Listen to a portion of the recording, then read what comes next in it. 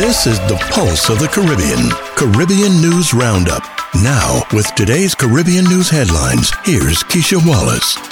This podcast is brought to you by Zarina, the simple and versatile all-natural Caribbean drink mixer, in Diamond Key Marina, British Virgin Islands, home of Foxy's Taboo. Welcome to Pulse of the Caribbean, Caribbean News Roundup. Here's a look at some of our Caribbean headlines for today. British Virgin Islands Premier Whitley forcefully condemns UK's ability to suspend the BVI's constitution. Jamaica urges renewed focus by CARICOM on tackling trafficking in person and firearms. Barbados Ambassador Chad Blackman appointed to top international labor organization posts. New digital banks in the works. U.S. Department of Agriculture invests $14 million to strengthen Hispanic-serving higher education programs. And Calypsonian slinger Mighty Sparrow Francisco and Aaron Duncan have teamed up. These and other stories on today's Pulse of the Caribbean, Caribbean News Roundup for Tuesday, October 11. We start a report today in the British Virgin Islands, where BVI Premier Whitley forcefully condemns UK's ability to suspend the BVI's constitution. BVI News reports a forceful condemnation of the United Kingdom's ability to suspend the BVI's constitution has been issued by the territory's leader, who also called for the practice to be abolished. BVI Premier Dr. Natalia Whitley said at a press conference, "Let me just speak about the whole concept of suspending someone's constitution. I don't agree with it in any way, shape, or form. I don't agree with the United Kingdom or any other government suspending another group's constitution. It's fundamentally undemocratic." Dr. Whitley was at the time responding to questions surrounding a recent report issued by BVI Governor John Rankin and whether he saw evidence from concerns raised in the report that the territory's constitution is likely to be suspended. The premier argued, among other things, that democracy cannot be imposed on a nation and said even if the UK were to suspend the BVI's constitution, people still have to live here and deal with their own affairs. Suspending the Constitution is a flawed concept that the United Kingdom, in my view, should abandon, Premier Whitley argued.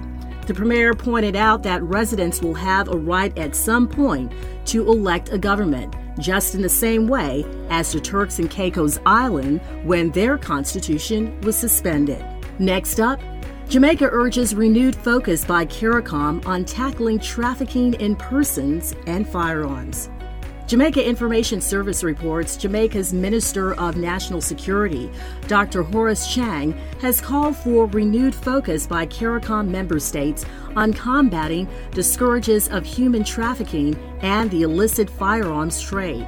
He said that while these crimes are not the only threats facing the region, they facilitate other criminal activities which jeopardize the peace and security of the region. The issue of illicit firearm trafficking was identified as a Tier 1 threat in the CARICOM Regional Security Strategy and as one of the main drivers of criminality levels in the region. It has the potential to cripple the already fragile socio-economic development progress in CARICOM and the advancement of the CARICOM single market and economy, Dr. Chan said. None of our countries manufacture firearms, and yet the ill effects of their proliferation and the contribution to gang violence and transnational criminal activities permeates our respective territories and are responsible for more than 70% of homicides in CARICOM.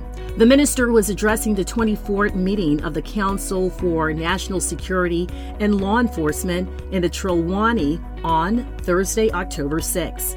As it relates to the scourges of human trafficking, he said that perpetrators of this crime continue to exploit the region's most vulnerable, who are forced into labor, sexual servitude, and debt bondage. He said there is a need for increased partnerships among CARICOM states in tackling the vulnerabilities and threats posed by transnational organized criminal activities, which include cybersecurity and maritime crimes.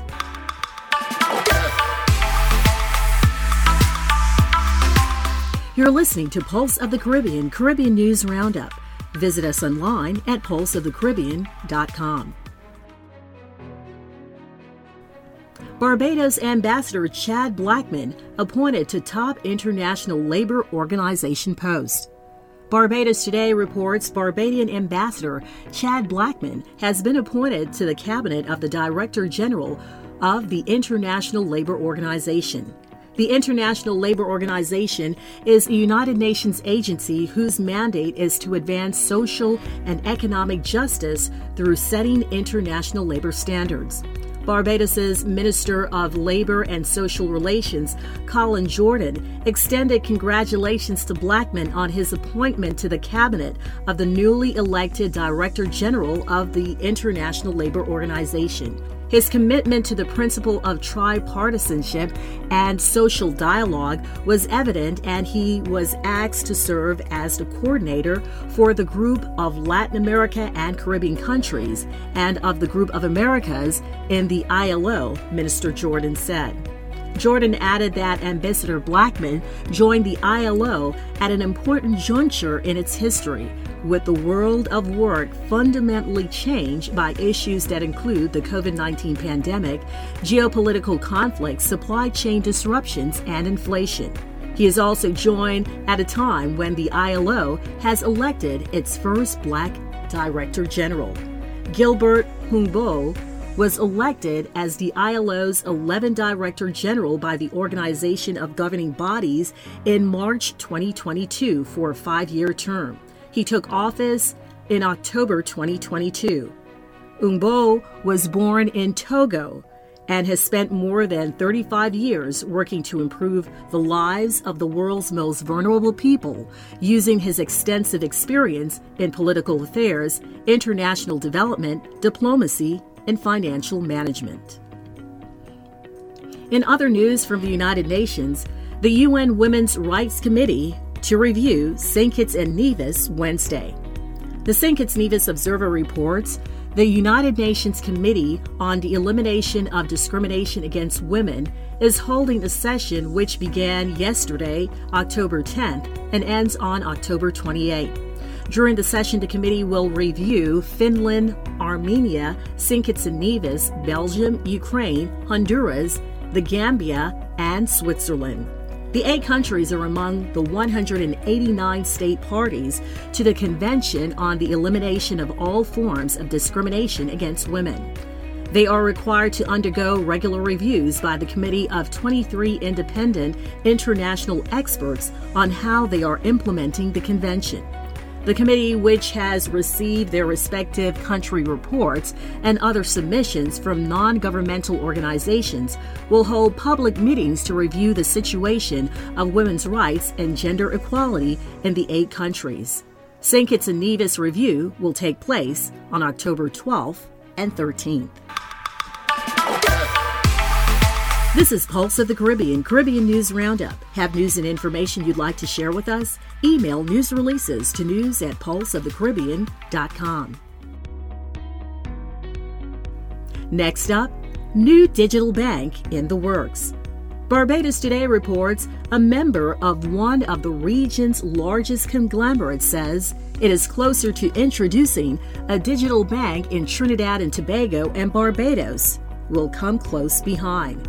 Managing Director of ANSA Merchant Bank Limited, Gregory Hill, said the financial institution would be launching its digital bank at the end of this year in the Twin Island Republic of Trinidad and Tobago. ANSA Merchant Bank bought the Bank of Brado in Trinidad and last year rebranded it as ANSA Bank. It was then that the officials first disclosed that over a 15-year period, ANSA Bank would be investing heavily in technology and artificial intelligence as it moves to become the country's first digital bank. He was speaking on the heels of the 2022 FinTech Island Conference, which took place last week in Barbados. The featured speaker was Barbados's Prime Minister Mia Mottley, who noted that Barbados was open for business from the financial technology industry players. Prime Minister Mottley welcomed us to come to do business in Barbados and to make Barbados sort of the home port for fintech and digital banking. ANSA Merchant Bank is a publicly listed company on the Trinidad and Tobago Stock Exchange and is a member of the ANSA Macau Group of Companies. It has a subsidiary in Barbados, the ANSA Merchant Bank Barbados Limited. Now on to the U.S. Department of Agriculture, where $14 million is being invested to strengthen Hispanic-serving higher education programs. The U.S. Department of Agriculture Deputy Secretary Jewel Bronoff announced yesterday at the Hispanic Association of Colleges and Universities 36th Annual Conference an investment of $14 million to Hispanic-serving higher education institutions to support Hispanic student learning experiences in the agricultural and human science sectors. In recognition of National Hispanic Heritage Month, USDA celebrates the achievement and contributions that our Hispanic-serving institutions have made to the American agricultural industry. Our nation's Hispanic-serving institutions educate more than 3.2 million students every year, and this funding will strengthen their ability to build the workforce for the future. The funding investment is part of the National Institute of Food and Agriculture Hispanic-Serving Institutions Education Grants Program. This grant program aligns the efforts of Hispanic-serving institutions to support academic development and career attainment of underrepresented groups. In the region, the University of Puerto Rico Carolina received $239,395 award for its project, Latino Farm to Table and Food Safety Culinary Art Initiative.